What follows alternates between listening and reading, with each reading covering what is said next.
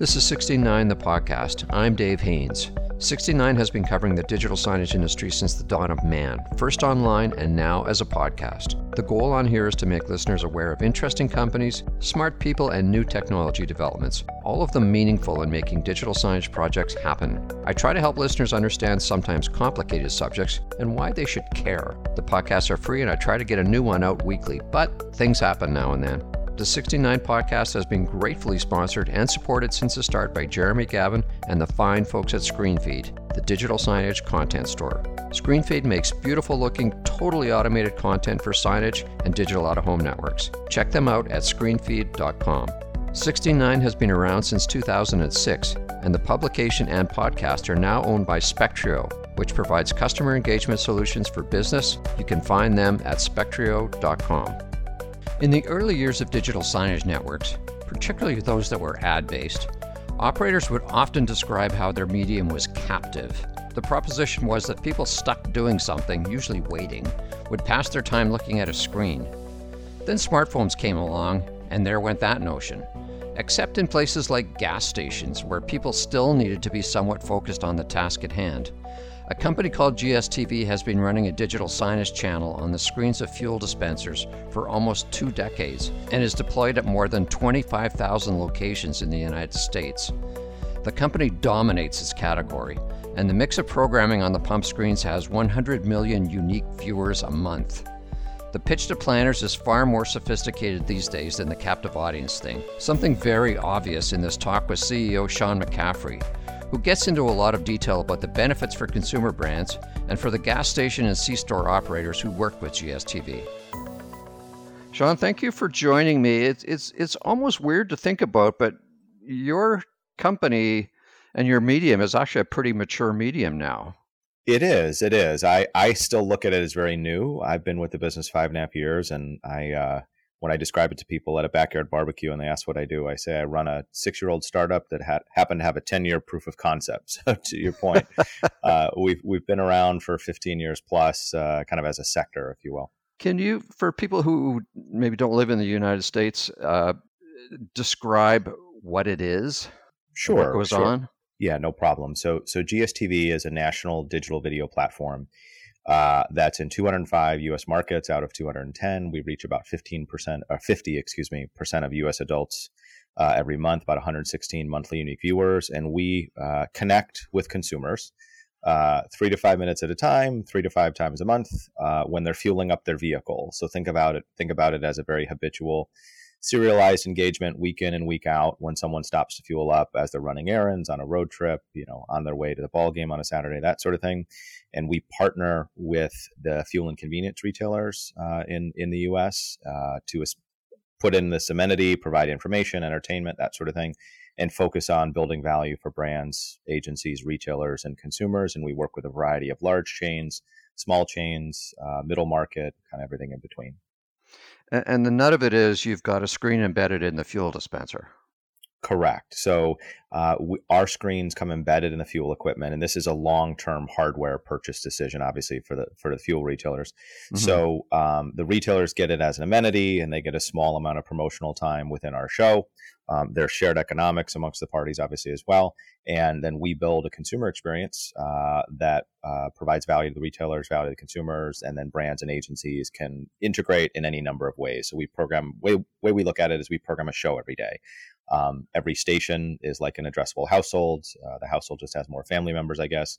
So we could have tens of thousands of different versions of the show out there on any given day, depending on what content and what advertising is running.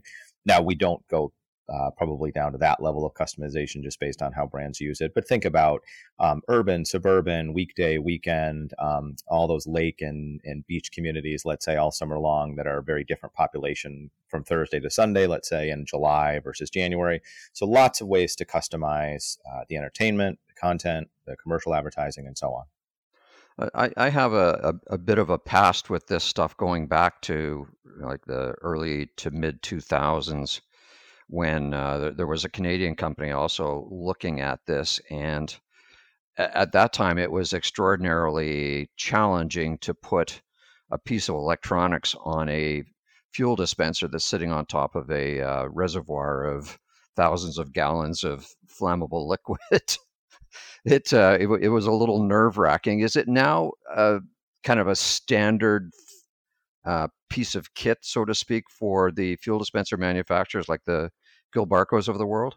It is, and you're right. That era in the early to mid 2000s, not just in our space, but really in broader digital signage or digital out of home, if you will, in general.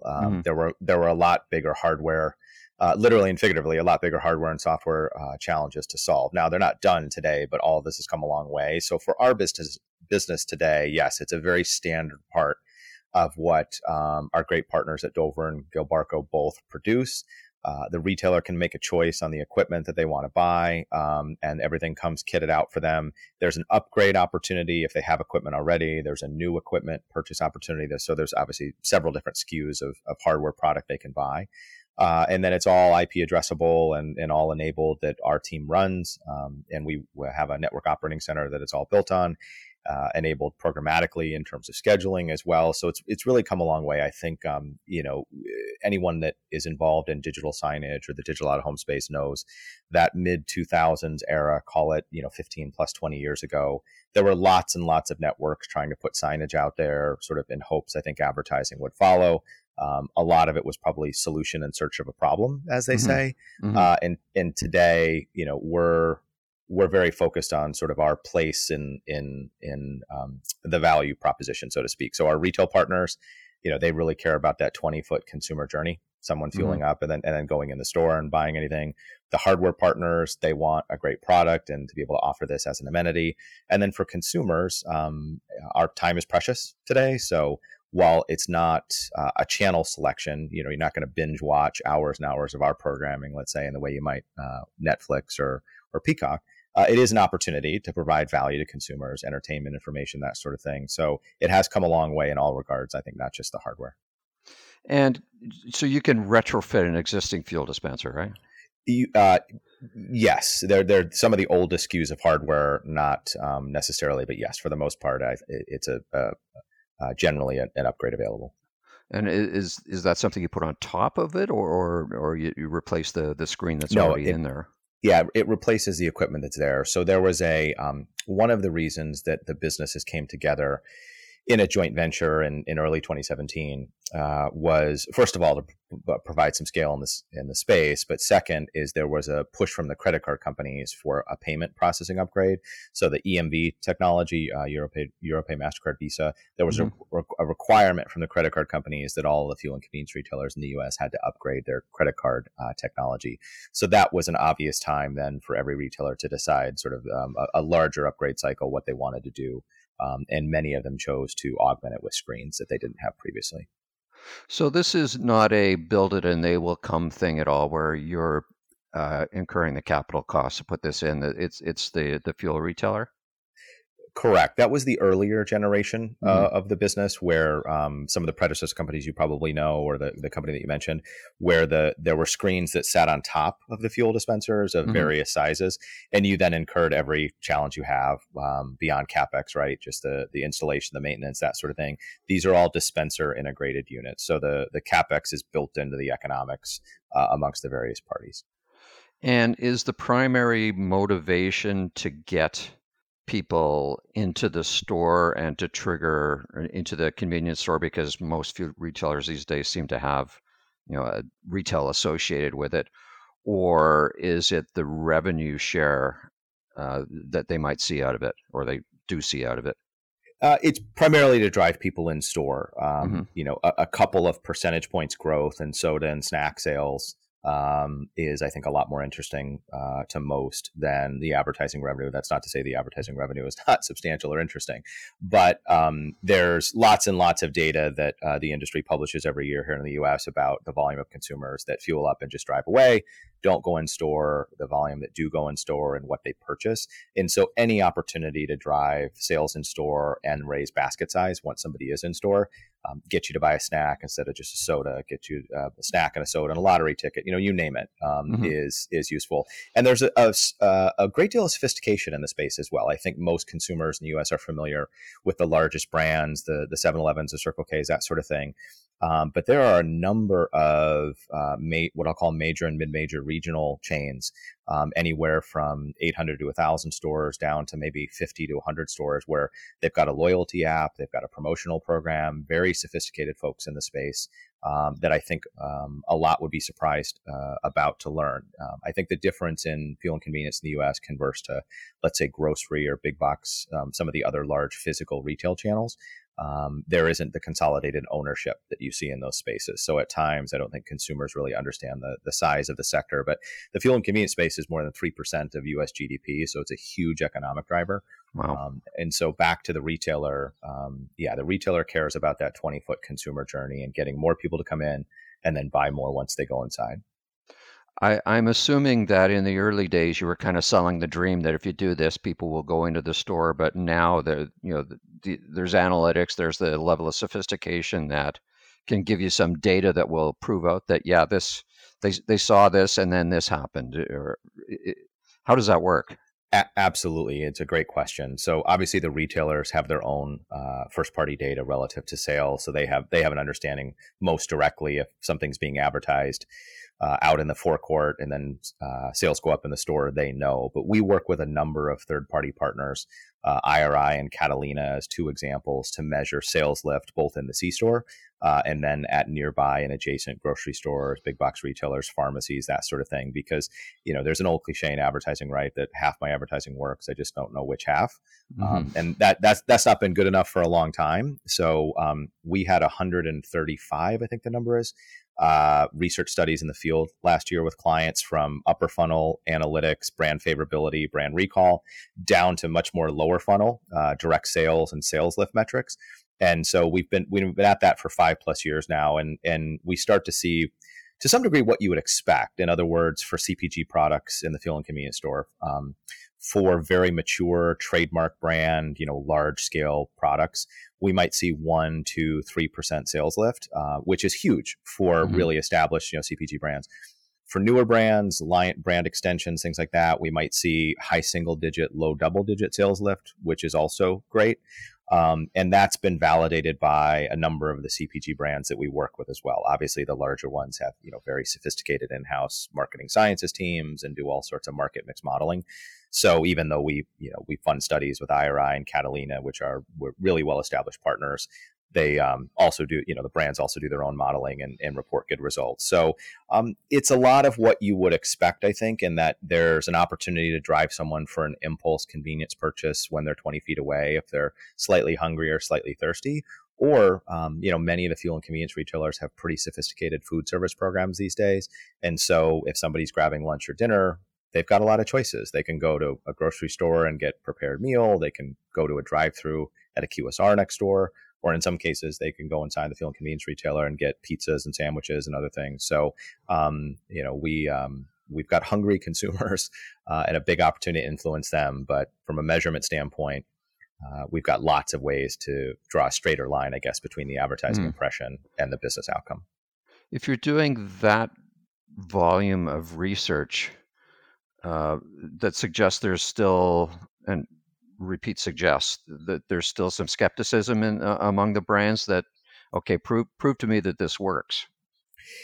I wouldn't characterize it as skepticism as much as I think there's a spectrum depending on the category. So, for example, an auto brand, the KPIs that they're looking for are dealer visits or site visits or someone going in and starting to build a vehicle. CPG brands obviously looking at sales, financial services brands, card usage, card signups, that sort of thing. So depending on the category, we've commercialized research capability with a couple of the household names. So Foursquare, Axiom, MasterCard, IRI, Catalina, and plenty of others. So our sales and marketing team can simply say yes when a client says, can we measure it? There are some categories that are more mature for us, for sure. Auto, CPG, financial services, insurance, you name it. There's some that are earlier adopters to us. Entertainment's one, for example, where we can show the trailer, we can tell somebody to tune in tonight, binge watch it this weekend, etc. And so we've got a good diversity amongst categories. So in some cases, it's a newer brand and they want to test and learn and then measure and grow. In other cases, it's brands where measurement is just a part of every single thing they do, to my earlier point. So when I came up in advertising, I worked in a legacy radio business, a legacy billboard business, where those are classically regarded as more, call it upper funnel reach media, where we weren't typically asked to measure business outcomes or direct results. And I think today, especially in the current economic environment, but particularly over the last decade, advertisers are looking to measure every marketing dollar that they spend, realizing it doesn't all do the same thing, right? The Super Bowl ad is not the same as a buy it now ad on social media or something like that. But the research that we do is some well-established clients and some new clients, but I wouldn't say it relates to skepticism, more so just that brands today expect everything to be measured. And you also, I believe in the last 2-3 years, have introduced capabilities to not only push people into, the 20 feet across the forecourt into the C-store there, but to the grocery that might be 5 blocks away, that sort of thing. Why did that happen, and what are you seeing out of that? Yeah. So the interesting thing, I've learned more than I ever thought I would know about the fuel and convenience space, much less consumer behavior on the day people fuel. But we produced some research about 5 years ago with MasterCard, and then we did an updated version with a lot deeper dive the last year with Affinity Solutions, which has credit card and loyalty card data to basically look at the way people spend money every hour of the day, every day of the week, online, offline, with then one filter, if you will, added the day people fuel up. And is anything different? And it turns out it's really different. Fuel day is a surrogate for a lot more grocery shopping, a lot more QSR visitation, a lot more pharmacy stops, big box retail, do it yourself, that sort of thing. So fuel day is a very differentiated day for consumer behavior and consumer spending. So with the rise of retail media as a investment channel over the last couple of years, in other words, Walmart starting a media network and Kroger starting a media network, we started having more and more of our CPG partners come to us and say, hey, we want to apply this sort of thinking, this retail media, commerce media thinking in the fuel and convenience space, but there isn't anyone with consolidated scale in the way there is in grocery and big box. So as big as the biggest retailers are in our industry, you put the top 5 together, they have less than 20% of the sector. So we are the largest consolidated network in U.S. fuel and convenience in terms of ad-supported media.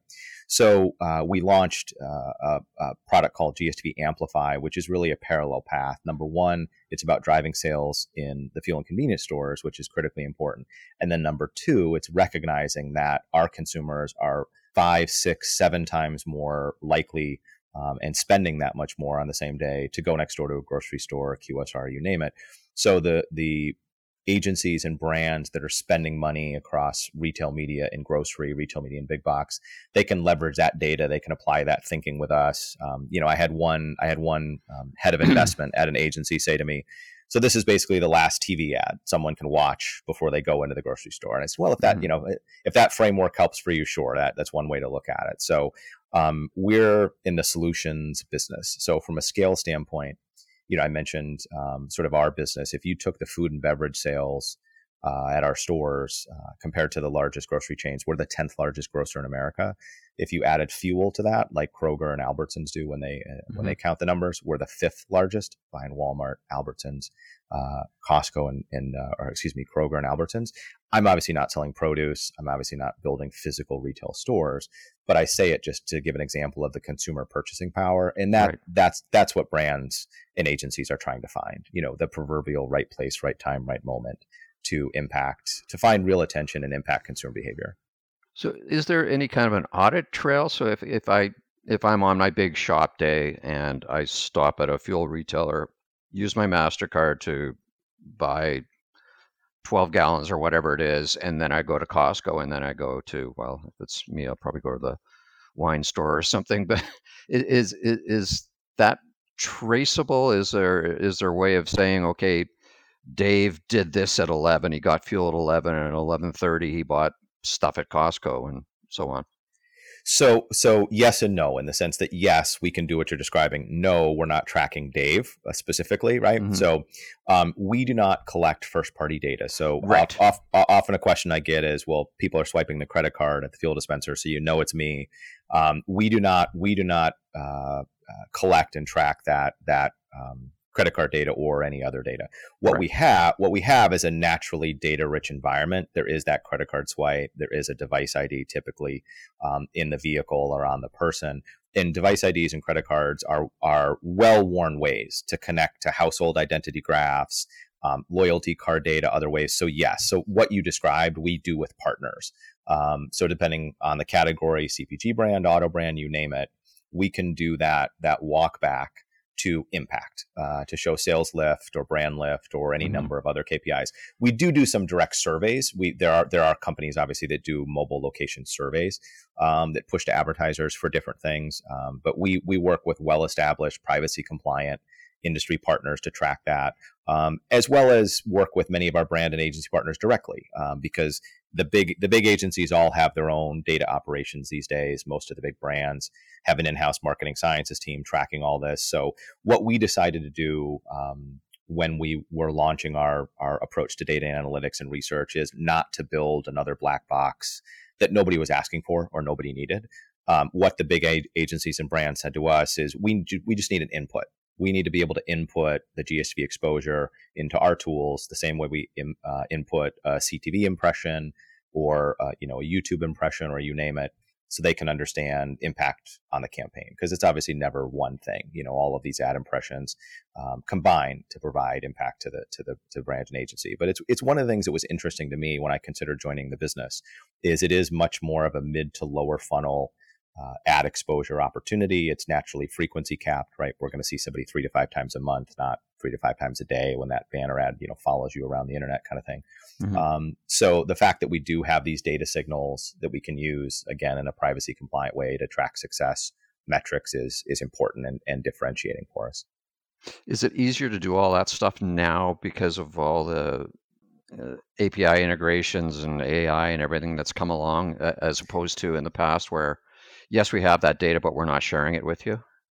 It has, I think, because for a lot of different reasons, whether it's the rise of retail media, whether it's the acceleration of machine learning tools and this sort of stuff, or the big agencies all purchasing their own or building their own data operations, whether it's Epsilon, Axiom, Merkle, that sort of thing, or others like Omni and Omnicom.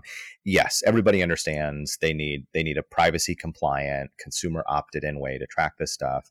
But then it's also important to have interoperability between all of this to measure. It doesn't do anybody good to have a bunch of increasing walled gardens, right? So today, I think whether it's a cooperation type environment or industry standard environment, it's a lot easier. Combine with then the changes, at least in the U.S. market, combined with the changes in the advertising market over the last decade. In other words, the value of the living room wall is certainly challenged now compared to when I was a kid, right? And there were 3 TV channels and it was, every night was must-see TV. Today, we spend our time as consumers quite differently. And that change was only accelerated with COVID as far as people's splintered viewing habits. And then the disruption in signal loss and digital now with device IDs and other things being sunsetted, the deprecation of cookies, it's moving most advertisers into more, I think, middle of the funnel analysis. In other words, not everything is a buy it now button sort of conversion, the proverbial last click attribution of, a decade ago. So for us, GSTV, what we hear often from our advertising partners anyway, is we have the scale of broadcast, which they like because most categories, you just still need a lot of people. We've got some level of digital muscle memory for targeting attribution. And then it is this real world consumer opportunity, which is what people generally get excited about around mobile and out of home. So it has the sort of DNA of several different things that are interesting to advertisers. And, we've built a team around the business on the sales and marketing side that comes from a variety of big firms in the digital and video space. On our retail success team, I have a great team that literally helped build the network going back 10 years plus. And those two teams really parallel path our commercial relationships and client service. So we have a retail success team that is just as focused on the commercial relationships we have with our retailers and our hardware partners, as is our sales and marketing team's focus on the brands and agencies. For over a decade, ScreenFeed has been the reliable choice for beautifully designed, licensed content such as news and weather. We handle over 27 million requests a day to deliver dynamic content to 200,000 screens across the globe. Now we bring you ScreenFeed Connect, a no-code solution that makes complex content projects easy. Projects that used to take our designers and developers weeks became a to-do we could complete before lunch. The easy-to-use browser-based tool leverages pre-built data connections and ready-made widgets to give you the power to design with data. Create team member profiles, schedules, tenant directories, progress boards, featured products, or anything that leverages your data. Discover how Connect empowers you to complete projects faster at screenfeed.com. The retail success team that's nurturing the footprint that you already have, are you still building that footprint, or is it kind of built out? Yes, we continue to build it. So there's a natural upgrade cycle that still happens every month, every quarter, every year, where we have retailers deciding to upgrade their equipment and add new sites. And then we have a very, very high 95+% renewal rate from retailers that have us already. And so the network is about a third of the fuel and convenience sector in the US today. At some point, it'll probably get north of half. And then beyond that, there's a point where we've probably ended up getting every retailer who's wanted this as an amenity, because it is a different retailer. It's a retailer that is generally a little more focused on the customer experience, a little more focused on forecourt to store conversion, a little more focused on end-to-end sort of promotional comms and so on. So there's not a mission here to get every fuel and convenience retailer in the US, just due to the nature of the space. But yeah, we continue to grow every month, every quarter, every year. It's a case where it sounds like you have most of the markets that you'd want to be in anyway. So once you get to all that number, I forget what you said, it was 220 or 240 or something, that at that point, adding more screens maybe doesn't matter all that much, right? Yeah, we're not necessarily focused. Yes, you're right. It's one way to look at it. But I wouldn't say that we'll be happy once we feel like we've partnered with every fuel and convenience retailer in the US who likes us. I think their business continues to change. So as they think about forecourt to store conversion, integration with their loyalty apps and promotions, we're talking to some commerce partners, some loyalty partners, different people like that, where can we potentially provide a service and another service and amenity? The retailers, not everyone has the wherewithal or the financial, structure to build that on their own. Can we go into parallel and adjacent spaces? So we've typically not gone inside the store. We've not wanted to compete with our retailers in a way, but several have come to us lately, wondering about their own sort of digital consumer experience journey, and is there opportunity to partner together? So we're talking about that. And then the actual incorporation of the company, we do business as GSTV, but the actual incorporation of the company is Destination Media. And there's some thought to that in the sense that, we are a national digital video platform, the literal consumer journey. There might be other places and spaces, high dwell time environments where it's somewhat similar to what we do today, where there's a premium audience. We can define an entertainment and information amenity. And so are there opportunities to continue to diversify our consumer touch points, channels within a platform type environment where we can provide some additional value to the people we think about today, which is a long way of saying we're not going to build more screens or buy more screens just to get more screens. But I do think there's some natural 1 + 1 = 3 or 4 or 5 with other potentially parallel channels or spaces beyond just the fuel and convenience store. Yeah, you would think that my experience is end user customers are not looking for more technology vendors. They'd like to slim out the number that they have. So if you have enabling technology that could do, the video marketing inside the stores, that they'd probably be pretty motivated to go that way as opposed to sourcing some other vendor. We agree. I think there's a moment in time right now that to me feels a bit like that era you referenced earlier. In other words, the mid 2000s, where I think there's a lot of people, at least this moment in time, running around suggesting hang screens anywhere you can hang screens, create experiences, sell ads, and there's almost a suggestion that it's just that simple or just that easy. And anybody that's done it knows it's not, and it's really hard. And also, it needs to be there for a reason. That era in the mid 2000s, there's a lot of networks that were well funded and great management. And 2008 recession aside, never really got off the ground because they were building a solution that really no one was looking for. Versus today, I think whether you're building a commercial real estate project and you're considering digital signage, or you're doing something like we are, you have to think about your how are you providing value? And for us, we're doing something that would otherwise be overhead for the retailers and difficult to do at scale.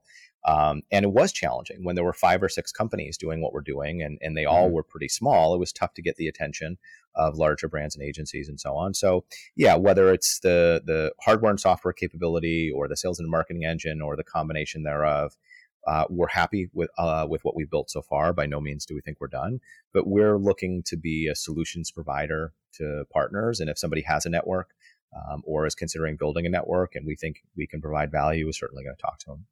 Do you have competition? There is one small provider in our space that has a couple of hundred locations right now. They work with a different hardware provider that we're contractually unable to work with. But we're not really focused on folks in the fuel and convenience space, because that's not where I say from an advertising standpoint, excuse me. Right. Obviously, we're very focused on the fuel and convenience space from a retail partner standpoint. But from an advertising standpoint, I often get, well, who's your competition? Is it people in the movie theaters, or is it people in the airports or the malls? And no, I mean, we don't sell screens.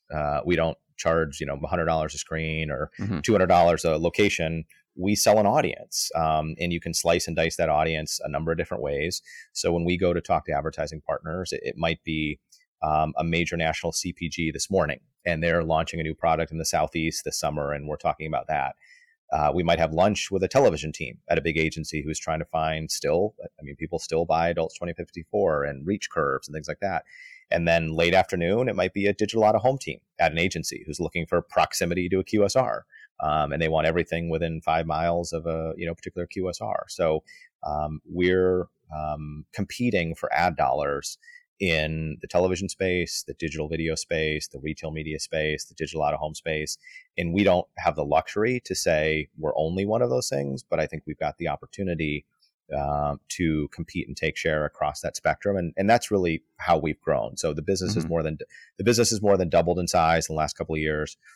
Both in employees and revenue, and it's mostly because our sources of advertising revenue have come from just a wider and wider part of the advertising landscape. Does the business runway have an end to it because of the rise of EVs and EV charging stations and so on? I would imagine it does, but I think it's probably like 15, 20 years out.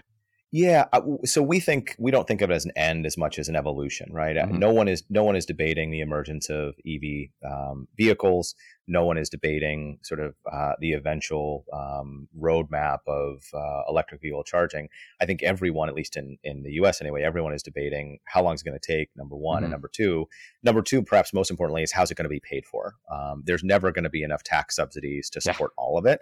So we announced last year, we announced a partnership with R Labs and ChargePoint to build an ad-supported network with ChargePoint, who's currently the largest provider by a long stretch, by probably a factor of 5, the largest EV charging infrastructure provider, where just like our business today, we think there's an opportunity for an ad-supported amenity to build out that infrastructure.